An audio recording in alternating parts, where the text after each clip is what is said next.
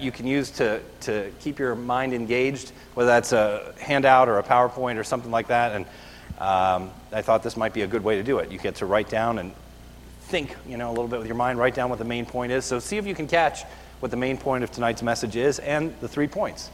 If you can do that, then you get a handshake. Okay, so that's all I've got. Sorry. I should have brought Smarties. You'd be the smart one. And I didn't think that far ahead. Pastor Heller always has something like a Tic Tac or something. I didn't want to up that, so we'll get a handshake if you successfully do that. So yeah, hopefully everybody has a handout. You can fill that out if you like. Tonight we're going to talk about persistence. Okay, as we're in Hebrews chapter 12, verses 1 and 2, and it's not so much a Christmas message.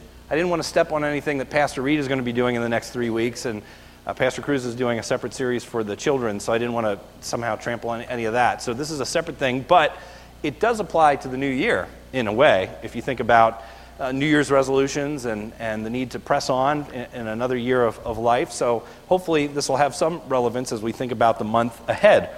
When I was 11, seems like eons ago, at Cedar Crest Middle School, I had a 6th grade teacher who would end up becoming one of my favorite teachers I ever had. His name was Mr. Stout. Now, some of you in the room who went to Cedar Crest or might be familiar with some of the teachers, he's a famous one, I guess you could say, in the middle school realm of Cedar Crest. Had taught there for many, many years. I had him, my brother had him, and he was famous, or infamous, depending on how you look at it, for being very difficult. Okay, he was very fun, but very difficult. And so he was either your favorite teacher that you ever had, or maybe your least favorite teacher that you ever had because of his challenging nature. There were a lot of things that I loved about his class because he made it very unique from all other classes. There were things that you clung onto that you would just remember, and I still remember to this day. He had us memorize the Charge of the Light Brigade. He had us memorize the Greek alphabet. We had to do these maps. And if you got one mistake on it, you had to scrap the whole thing and do it again. He would tell us stories. And there was this ongoing story that he would tell day after day for the whole school year called The Creeper. And he told it to his class year after year. And I don't think he actually knew the end of the story because he never got to the end of the story. And I think that was on purpose. You'd keep asking, what's going to happen next? How's the story going to end? And conveniently, he never finished it. He took his class on a camping trip every year. And even though he had been teaching for years and years and was up there in age by the time I had him, he still did this. And so there were a lot of things, despite his difficulty, and the challenging nature of his class, there are these things that I'll always remember. And one of the things that he taught us was a saying from Calvin Coolidge, President of the United States, Calvin Coolidge, that goes this way. It says, "Nothing in the world can take the place of persistence. Talent will not. Nothing is more common than unsuccessful men with talent. Genius will not. Unrewarded genius is almost a proverb. Education will not. The world is full of educated derelicts. Persistence and determination alone are omnipotent." Now, I was referring to my notes here, but I'm pretty sure I could say that from memory. He had us recite it every single day. And while that's not necessarily a biblical statement, right, if we wanted to be very particular about it, we could say God's sovereignty alone is omnipotent, right? I mean, in all things, God is the one who determines what happens in our life and what does not. And when we somehow think that we can control everything just by our persistence, then we've taken this saying off the rails and where it shouldn't go. But there is an element of truth to this statement as I've come to memorize it and think over it a little bit. From a human standpoint, as far as it depends on us, I think there is a lot of truth to President Coolidge's quote. For example, it isn't enough just to have a great idea. You must see it through. How many times have you had great goals, especially if you think back on whatever your New Year's resolutions were in 2018 at the beginning of the year, how many of you can remember what those were? Okay? Or how well did you do on them, right? And I'm not putting down New Year's resolutions. I make them all the time, and I'm intending to do so again this year. But for goals and resolutions and all these things that we do, it's easy for us to say, I'd like to do this, or I'd have this goal for my life to be able to do this. But then how often do we really see them through? It's persistence, isn't it? That is the key factor there. Now, as I said, I'm not trying to knock goals or anything like that, but just because you make a statement doesn't mean it's going to be seen through. And just because you have talent, it doesn't mean anything if you don't consistently use it to achieve that thing that you're trying to go for. And while education is great, just as this quote says, the world is full of educated derelicts. Okay? So, talent, education, all these things are wonderful, but unless we see it all through with persistence, then we're not really going to come to anything. So what makes the difference? Well, what separates those who are living the Christian life now, when we think of this in a spiritual sense, from those who are not? Again, the answer, I think, is persistence, or put in another way, endurance. Endurance. And that is the focus of our passage tonight, Hebrews chapter 12, verses 1 and 2. Now, again, from a Reformed standpoint, a biblical standpoint, we have to acknowledge that we are powerless to persist, to obey God consistently as we ought apart from God's grace. That much is very true. But as we look at this passage tonight, we have to acknowledge that the Bible talks about this issue of our staying firm to the end from two different angles. Number one, it talks about it from God's point of view, in that God is the only one that can sustain us. He is the one who's in control of everything. It's God's sovereignty that reigns over all. And yet on the other hand, we see certain passages of Scripture that speak more to our human responsibility. And try as you might, it's those two things that are very difficult to put together. And ask any theologian, and nobody has been able to put those two together in such an explainable way that you perfectly harmonize them and can figure them out. Okay, all we can do in faith is say that both are true. God is sovereign. Nothing happens apart from His command, and yet we are responsible with our own lives. We are responsible to be faithful to the very end, to be persistent, to be enduring in our faith. And so while we trust God and acknowledge that He only has that power over the direction of our lives, we acknowledge that we must actively work and play an active role in our sanctification, in our endurance. Okay, so however that works out together, we acknowledge both. So the book of Hebrews very much focuses on the human side of this equation. Hebrews chapter 12, 1 and 2, and I hope you have your Bible open on one lap or one leg, and maybe on one page you have your thing to write notes on. Hebrews 12, 1 and 2 says, "Therefore, since we are surrounded by so great a cloud of witnesses, let us also lay aside every weight and sin which clings so closely, and let us run with endurance the race that is set before us, looking to Jesus, the founder and perfecter of our faith, who for the joy that is set before Him endured the cross, despising the shame, and is seated at the right hand of the throne of God." All right, so you see both of those elements at work in this passage, right? On one hand, we're looking to Jesus, right, who is the author and perfecter of our faith. And yet, from a grammatical standpoint, if you're to break this all down in Greek and do little diagramming and all that stuff, this is all one sentence. These two verses are all one sentence, and the main thrust of it, the central clause of all this is, let us run. Let us run. Everything else that appears like a verb here is actually, in the Greek, a participle. One of those words that ends in ing, okay? So, the way your Bible might translate it might be a little bit differently, but when it says, therefore, since we are surrounded by so great a cloud of witnesses, what's really going on there is it's saying, being surrounded by so great a cloud of witnesses, laying aside every weight. See, hear those ing words? Being surrounded, laying aside. Okay, then the main point, if you want to underline this in your Bibles, it is let us run. Let us run with endurance. Okay, and then looking to Jesus. That's that third one.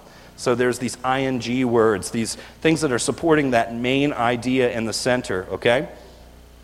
So there's this idea, this primary thrust in this passage, these two verses of let us run with endurance. And in other sections of the same letter, the writer says, let's say chapter 3, verse 12, you don't have to turn there, but it says, "Take care, brethren," that is, fight, run the race, "lest there be any in you that have an evil heart of unbelief, leading you to fall away from the living God." And in Hebrews 6, The writer even talks about the dangers of falling away from the faith. If you're familiar with the book of Hebrews, that's a very confusing passage because it talks about, if somebody has fallen away and they've tasted the goodness of God, they can't be restored. And we think to ourselves, how's that possible? How can somebody fall away from the faith when we know that if God has saved them, they're safe in his arms? No one can snatch a believer out of God's hand. Okay, that's a very challenging passage. But I think what's going on there is it's talking about it from a human standpoint. As far as it depends on us, don't fall away. It's saying these things are important for us to consider, that we have an active role to play. Though God is sovereign, though God is the one that holds on to us and things, we sometimes can't tell if somebody is saved or not, to be honest. We may have heard them make a profession of faith, but we don't know what's going on in their hearts. So maybe when somebody falls away, it could be that they never were saved in the first place. But not knowing somebody's heart, not knowing what's going on behind the scenes, we are just to press forward and make sure that we don't fall away. That is the angle that the author of Hebrews is coming from. Okay, so we have all these active verbs at play. When I say chapter 12 and chapter 3 and chapter 6, that's what's going on. Further on in chapter 12, verses 12 through 14, the author says, "Therefore lift your drooping hands and strengthen your weak knees, and make straight paths for your feet, so that what is lame may not be put out of joint, but rather be healed. Strive for peace with everyone." You hear all these verbs: lift drooping hands, strengthen weakened knees, make straight, strive for peace. Okay? In other words, run the race with endurance. So going back to our main passage tonight, Hebrews 12, 1 and 2, the main point of this passage is this: that we are commanded to faithfully run the race of the Christian life to the very end. We are commanded to run the race of the Christian life to the very end. We cannot ever stop. We cannot ever grow tired and weary and say, you know what, I've done my part in life. If I look back on my past accomplishments, I think I've done enough. I can just kind of retire from this life and just sit back and wait until God calls me home. No, we can't do that. We can't do that as a church, and we can't do that as individuals. We can't rest on our decision to follow Christ any number of years ago, whenever that was, and say, therefore my work is done. We cannot fall into sin or unwise habits saying, well, I'm saved anyway. What does it matter? No, on the contrary, we must think of the Christian life as a marathon race. We cannot stop. We must continue to endure. Even if we're tired, stopping in the middle of the race is not an option. So we must do so until the end. Now, the title that I wrote down for myself, I wanted to come up with a title. Of course, I don't have it on the screen, and it's not in a bulletin anywhere, so this doesn't ultimately matter. I called it, for myself at least, The Secret to Endurance. And so we know that we're supposed to endure. Okay, we got that much across so far. But the question is how? How do we endure? How do you endure through the Christian life when life can be so long? When life can be filled with difficulty and suffering? When the trials in life don't seem to end, or when we feel just like giving up? I don't know how you're doing in this particular December, this last month of the year. Maybe you're celebrating, man. You're coming to the end of the finish line here for this particular year, and you're cheering, you're excited, right? December's here, Christmas season's here, you're excited to just be a part of it. And maybe you were just like dragging yourself along. Maybe you're crawling on the ground, and you're like, this year has beat me up. I am done with 2018. I remember people saying that about last year. They're like, 2017 can go away, and we can just never talk about it again. On with the new year. I'm glad for a new one. So I don't know which category you fall into tonight, but our passage here tells us we need to continue on. And it doesn't just say that, continue on, strive, keep going, running, without giving us any help, right? The remainder of this passage is going to tell us the how. How do you do that? How do you keep going when you don't have any energy? And this is how you do it. We are to endure by three things. Number one, remembering the examples of godly Christians who have gone before us. We remember the examples of godly Christians who have gone before us. And I'm going to state these all again, so don't worry if you don't catch all these. Number two, we cast aside everything that hinders us in our quest for holiness. Okay, we cast aside anything that might trip us up, slow us down, that kind of thing. And number three, we fix our eyes on Jesus for the strength to finish well. You see, verses 1 and 2, as I already said, are just one sentence. right? And the main thrust of it is run the race with endurance. That's the main verb for this whole thing. Everything else is supporting that main idea, and that's where I got those 3 points, actually, because all of those are going to serve to tell us how. How do you do that? All right, so really, if we were to retranslate this, the text should be translated something like this. Having a great cloud of witnesses surrounding us, laying aside every weight that easily ensnares us, here's the main idea. Let us run with endurance, with the race that's set before us, looking to Jesus, the author and finisher of our faith, who for the joy set before him endured the cross, despising the shame, and sat down at the right hand of the throne of God. So those are the 3 points for the passage tonight. Let's go through them one at a time. All right? And again, I'll try and restate these in case you missed them. Point number 1, we endure by remembering godly Christians who have gone before us. We remember godly Christians who have gone before us. Hebrews 12:1 says this, "Therefore, since we are surrounded by so great a cloud of witnesses, let us also lay aside every weight and sin which clings so closely, and let us run with endurance the race that is set before us." Now, as we've said twice, 3 times already, main point of this is let us run with endurance. Everything else just supports it. So when it says having a great cloud of witnesses surrounding us, focus just in on that part. That's point 1 here.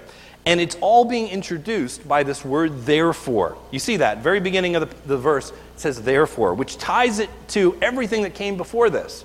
Right? If you're familiar with any part of the book of Hebrews, you're probably familiar with the previous chapter, which is Hebrews chapter 11, the heroes of the faith. I've heard many different men talk about that passage, and I believe we even had a Sunday school class taught by different people who explored those different individuals talked about in Hebrews 11. Okay? So it's a famous chapter. It mentions people such as David, Abraham, Moses, Gideon, Samson, the prophets, many others. And all these individuals demonstrated their faith in some way or another as they lived their lives. Now, Hebrews 11 tells us that they did some amazing things through faith. For example, in verse 33 and 34, this is just a few verses before our passage tonight, 11:33 through 34, who through faith conquered kingdoms, enforced justice, obtained promises, stopped the mouths of lions, quenched the power of fire, escaped the edge of the sword, and were made strong out of weakness, became mighty in war, put foreign armies to flight. But it also tells us something else about these people, what they all have in common. They also endured a great amount of hardship. It says in verse 36 and 37, others suffered mocking and flogging, and even chains and imprisonment. They were stoned, they were sawn in two, they were killed with a sword. They went about in skins of sheep and goats, destitute, afflicted, mistreated. And there's a third thing that they all have in common. So they did some amazing things. They were persecuted. Here's the third thing.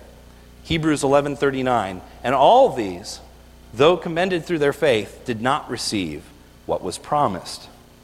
They did not receive what was promised. They never lived to see the coming of Jesus Christ. And they didn't get to come and see him come again at his second coming for all these things being wrapped up. They did not receive what was promised. So here it's saying we have this great cloud of witnesses, right, in chapter 12, verse 1, that's being talked about from chapter 11. And they're so numerous, they're called a cloud. It's like, if you've ever seen a flock of birds or geese or something like that are just in the evening sky, and they're so grouped together that they look like a cloud. They just appear as one giant mass. Back in Bible times, in the Old Testament context, something that would have came to their mind would be a locust swarm. We don't see that very often, thankfully, because it's devastating. I'm glad we don't. But in their time, that was a real danger, that a swarm of locusts could just come along like a cloud and just devour the whole land. A terrifying sight, because there's nothing you can do to stop it. But here it's saying those individuals are like a cloud. There's so many. There's thousands of them. When you think about all the believers that have gone before us and died and are now at rest, we are surrounded by that cloud of witnesses. It says that we're surrounded by them, and it's calling them here witnesses, right? This cloud, they're called witnesses. What does that mean? Well, number one, people would say that perhaps it means that they are witnessing what's going on here on earth. They are witnessing us. And that might be possible. If you think about passages such as the rich man and Lazarus, right? There seems to be some sort of knowledge as that conversation goes on between those two. And as they're talking, it seems like they know what's going on down on earth. I don't know, maybe in a limited sense. There's a passage in Revelation 6 where the saints cry out in a loud voice, "How long, O Lord, sovereign Lord, holy and true, until you judge the inhabitants of the earth and avenge our blood?"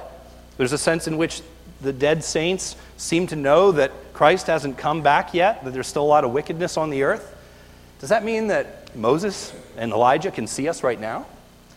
I don't know. I don't know if I can go that far, right? There's another way we could understand this word witnesses, though. And that is not that necessarily they're looking at us, they're witnessing us, but that they were witnesses for Jesus Christ while they lived on earth. And I think that probably is the bigger thrust here. One commentary says this: the author's focus is on the importance of current believers learning from those who have gone before, not on those who have gone before watching current believers.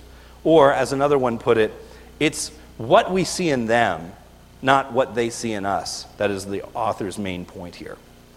So I think what's happening here is they're called witnesses, mostly because these individuals have been a strong witness for Christ in their lives. So that leads to this next question: how does the fact that we are surrounded by so great a cloud of witnesses motivate us to press on and run this race with endurance? A few ways. We can remember that all these individuals in Hebrews 11 died before they ever received the things that were promised. We already said that in Hebrews 11:39. Yet, we know something about them all. They held on through faith. For us, we may get to this place in our life where a certain trial in our lives makes us wonder, where is God? Right? This has been going on an awfully long time, God. Where are you? It doesn't seem like my prayers are being answered. It seems like I'm talking to the wall. Where is God in all of this? And when that happens, one thing we can do, among other things, is look back to the Old Testament saints and realize that all of these individuals died before they ever saw God's promises fulfilled as well. Yet, we know that they held on by faith. For the Old Testament saints, they never even got to see the birth of Christ, but they believed. And you know what? He came. He came. So too, we can hold on as well. And when you think back about all these individuals that are described in Hebrews chapter 11, that's encouraging to me, that all these individuals died before they ever saw any of that happen, yet they held on. We can too. Another way that we can look at these saints for encouragement to press on is that we look back on some of these characters in Hebrews 11 and we realize that these people weren't perfect at all, right? We call them the heroes of the faith, but if you study them even just a little bit, you realize that they had just as many flaws as they had positive things, in some cases more so, right? You think of Samson, he's in the list, always baffled me. He had a rage issue, right? He set tails of foxes on fire and let them loose to burn down a field and killed men and went nuts. Okay, we think of Jephthah. He's somebody who's listed by name. And what sticks out about his story, if you know anything about him, is that he made a vow to offer whatever walked through his door as a sacrifice. And it ended up being his daughter. And you think, how is an individual like this mentioned as a hero of the faith? Why is he included? Well, we realize these men, though they had faith, they certainly weren't perfect. They were failures in many ways, and yet they finished. We're surrounded by this cloud of witnesses, and we're not looking up to them saying, wow, I could never achieve that. I couldn't possibly be like those individuals. And we look deep in their lives and realize, wow, these men and women are flawed just like I am, and yet God granted them faith, and they finished. I listened to John Piper's sermon on this same passage, and don't worry, this is not John Piper's sermon. I didn't copy and paste it tonight. But I really was helped a lot by it. I loved what he said, and I think it was a sermon he preached back in 1991, I think it was, and he had it all archived on his website.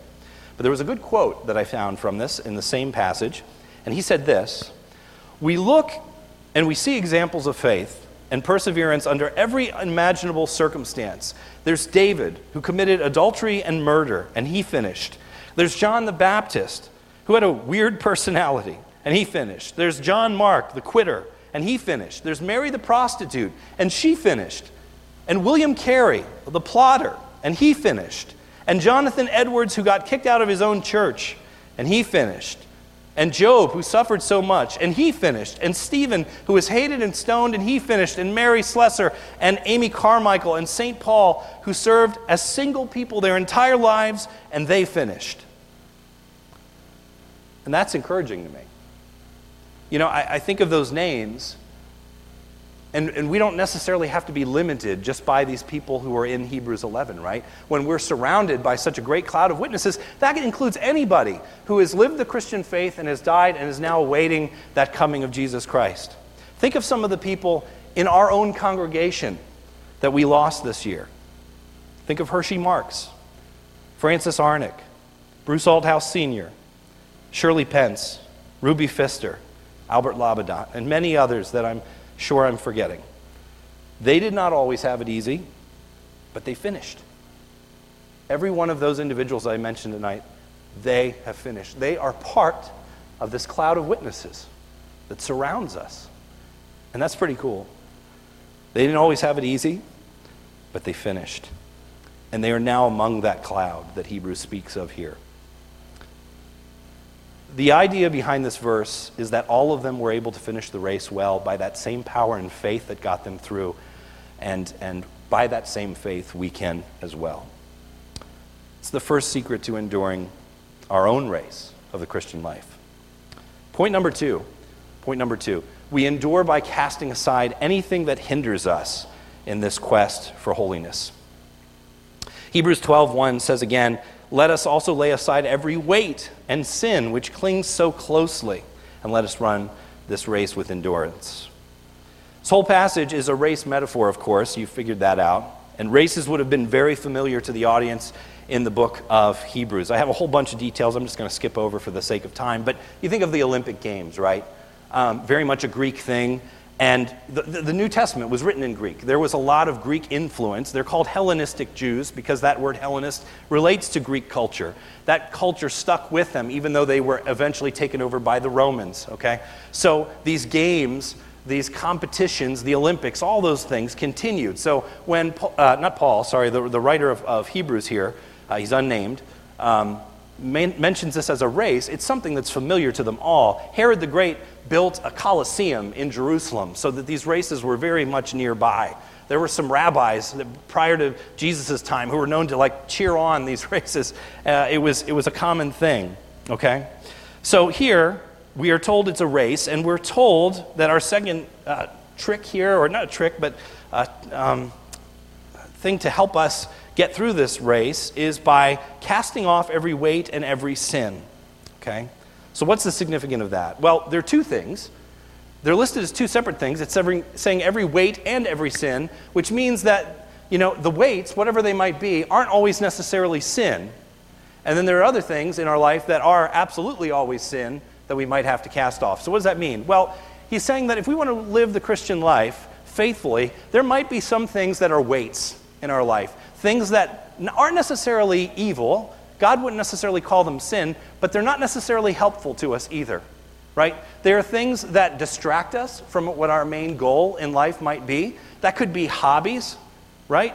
Something that you enjoy doing that just sucks up your time, when really we should be working on our spiritual life, growing in grace, growing in faith, those kind of things, praying, reading our Bible, spending time in the congregation with believers, that kind of thing. But, maybe this hobby of ours, that pulls us away and takes up our time in ways that aren't necessarily helpful. Maybe it's our phone, right? Maybe it's a computer. Maybe it's Facebook. Maybe it's anything, right? And the point isn't just to find one and say oh yeah, those people on Facebook, they ruin their lives and take up all this time, right? We all have our weights, whatever they might be. So while it's easy to think of something that might not be a struggle for you, there might be something that is very much something that takes up your time and is a weight and drags you down. Imagine if you're a runner and you've got weights tied to you. It doesn't stop you from finishing, but it certainly slows you down. And then in addition to that, it says weights and sins. So there's certain sins in our life that can threaten to just stop our race altogether, right? It says so easily entangles us. You think about something that would trip a runner up, right, that gets tangled around your legs. That's taking it a step further, right? Whether that's a sin of anger or selfishness or lust or pride or whatever the case may be, that can seriously damage your race as a Christian. And so he's saying, what do you have to do to endure? Number one, if you're feeling discouraged, look at that cloud of witnesses that's gone before us. Be encouraged by that. But secondly, cast off anything that's making your life worse, right? Life is hard enough, but we can make it far harder on ourselves when we have weights and we have sins and things that are tying us down, making that race all the more difficult. You can't finish well and hold on to these things. That's the main idea. Press on. Philippians 3:14 says, in the same light, I press on toward the goal of the prize for the upward call in Christ Jesus. So we do all these things because life is a long race, okay? It's not just a short dash, right? It's not just the 100-meter. This is a marathon that we're talking about. That's what the author has in mind here. And so we're going to need to be conscious of everything that we do, whether it's, just like in a real race, if your breathing has to be maintained at a certain, and your arm movements and things, and you have to be careful of the terrain. I'm just taking all the stuff from Pastor Cruz. I asked him, because I don't know anything about running, so I said, all these things are not original to me. I asked him earlier, I said, what does a race involve? Because I don't run and I never do anything besides walking to my car. So I'm just taking this on faith as all this is true. If you're running a long distance, so I've heard, you've got to keep all these things in mind, right? And so it is with our life as a Christian. Cast off the weights, cast off the sins. Point number three. We endure by keeping our eyes fixed on Jesus. That's the last point it says. So we remember the cloud of witnesses that have gone before us. We cast off weights and sins that pull us down, and we keep our eyes fixed on Jesus. Look at verse 2 in Hebrews 12. It says, looking to Jesus, the founder and perfecter of our faith, who for the joy that was set before him endured the cross, despising the shame, and is seated at the right hand of the throne of God. So the ESV says looking to Jesus.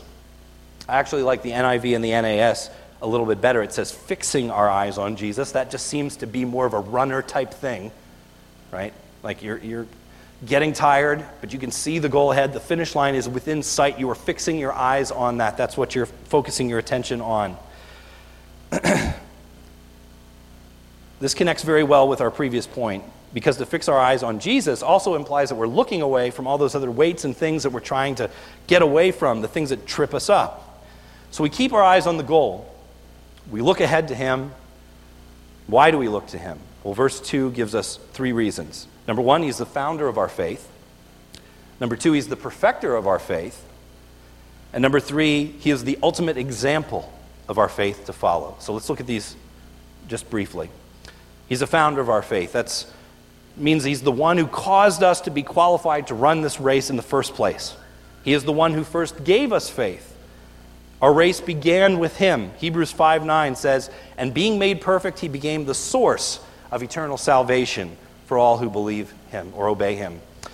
Number two, he is the perfecter of our faith. He's the only one who is able to help us through the race and ultimately to get us to the finish line. One of my favorite verses in the Bible is Philippians 1:6, which says this, and I am sure of this, that he who began a good work in you will bring it to completion at the day of Jesus Christ. I cling to that promise every day because I know myself. I am deeply aware of my own failures and ways I've failed in the past, and I think over and over again, if it depended on me, God could have cast me aside a long time ago. There is no reason here why I should be standing in front of you today. Not if it depended upon me. No way. Okay? But this promise holds true. I am sure of this, that he who began a good work in you will bring it to completion at the day of Jesus Christ. I'm not even just talking about before I became a Christian, but even since I've become a Christian. There are plenty of times where I've messed up and not lived the way that I ought to. And yet God keeps bringing me back to this, that for all those times that I have messed up and failed him, and times where I feel like I shouldn't even be here, no, God is not done with me yet. God is not done with you yet. He who began a good work in you will complete it, bring it to completion at the day of Jesus Christ. He is our author, he is the perfecter of our faith. And thirdly, he is the example of our faith that we follow. He looked to the joy that was set before him. You see that in the text. Despising the shame, right? So two things there. He was focused on the joy that lies ahead, and we should do the same. We should be thinking about what the end of Revelation talks about, chapter 21, where we think of the new Jerusalem, the new heavens and new earth. That should motivate us like it does Jesus in this passage. He endured the cross even though it meant shame, right? Just because he endured all this pain doesn't mean that he loved it all, right? He hated it. He hated the shame. He hated being on the cross in a certain sense. He didn't enjoy it. So when we say we endure all these things with joy, that doesn't mean we're happy all the time and we have this fake smile all the time as we're going through something hard. No, even Jesus despised that shame that came with it. Number 3, he finished well so that now he's been rewarded, seated at the hand of God, it says. All right. So all those things in that last part are talking about Jesus as our example that we follow. And so as we think about our goal in life, 1 John 2 says, whoever says he abides in him ought to walk the same way in which he walked. And this shows how we should do that. So our goal should be to live as Jesus lived. We can learn from all of these things. This joy that was set before him, I already said, we can look ahead.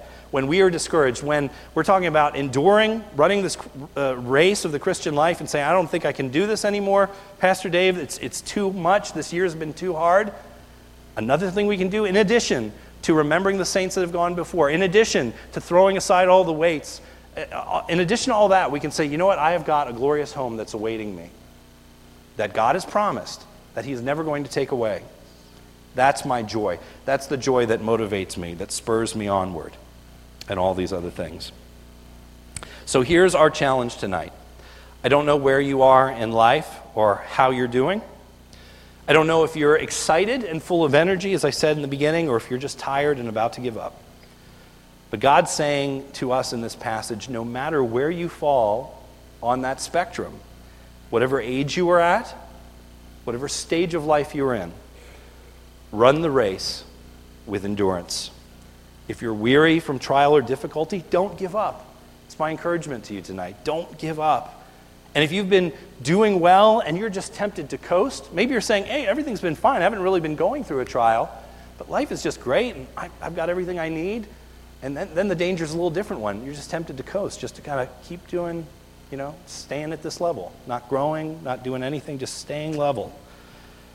If that's you, don't stop. Don't give up in your Christian life. Give it all. Run intentionally. Remember the reason you were created, to become like Christ, to bring him glory. And as we get close to the end of the year and we look back on these 12 months, perhaps even looking ahead to goals of a new year, I'd ask that you would evaluate very seriously where you're at. Take some time to refocus. And do all this by first remembering those who have gone before you. Be inspired by their lives. I really am encouraged when I think about some of those who have already gone before us, in addition to these saints that are listed here. And if you've been hindered this year by certain hobbies or interests or other things that might even be sinful, cast them aside. And finally, if you're getting tired, fix your eyes on Jesus Christ. If life has been a struggle, think of this analogy of a runner. When the finish line is getting closer, when you're starting to feel the pain of running, what do? You fix your eyes on the finish line that is ahead. You focus all of your attention on that. You press on because you know that there is a finish line ahead. The prize that lies ahead for us who run faithfully is to hear God say, well done, thou good and faithful servant. Let's pray. Heavenly Father, I do ask that you would help each one gathered here tonight, whether we are in the midst of a difficult battle and a difficult trial.